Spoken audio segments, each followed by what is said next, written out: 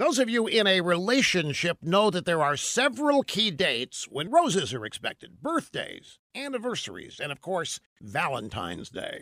Turn to 1-800-Flowers.com. Right now, get 18 red roses for $29.99 or upgrade to 24 red roses for just $10 more. Now to order, go to 1-800-Flowers.com, click on the radio icon, enter the code RUSH. That's 1-800-Flowers.com. The code's RUSH. Do it today. Offer expires Wednesday.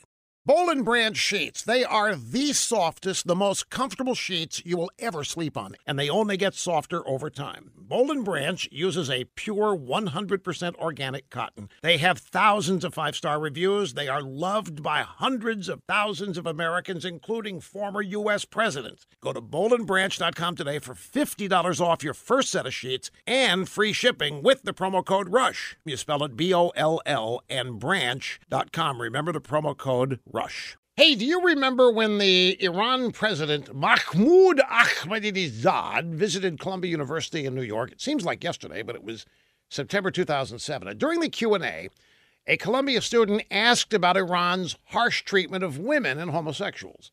Ahmadinejad denied it. He said Iranian women enjoyed the highest levels of freedom. And then Mahmoud claimed that, unlike America, there were no homosexuals in Iran. And the students at Columbia erupted in laughter. Well, the laughter turned to silence when Ahmadinejad said, "Well, who told you there are homosexuals? Do you know where they are? Can you tell me?" No one volunteered any names.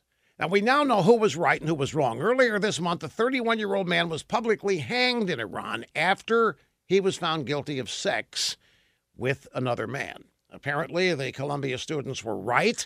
There was at least one homosexual, maybe two, in Iran. Eventually, the truth does win out. So where is Mahmoud Ahmadinejad these days anyway? Selling meat somewhere in Iran's falafel district, or maybe San Francisco on the down low? Where is Mahmoud Ahmadinejad? Maybe he's still tracking and hunting.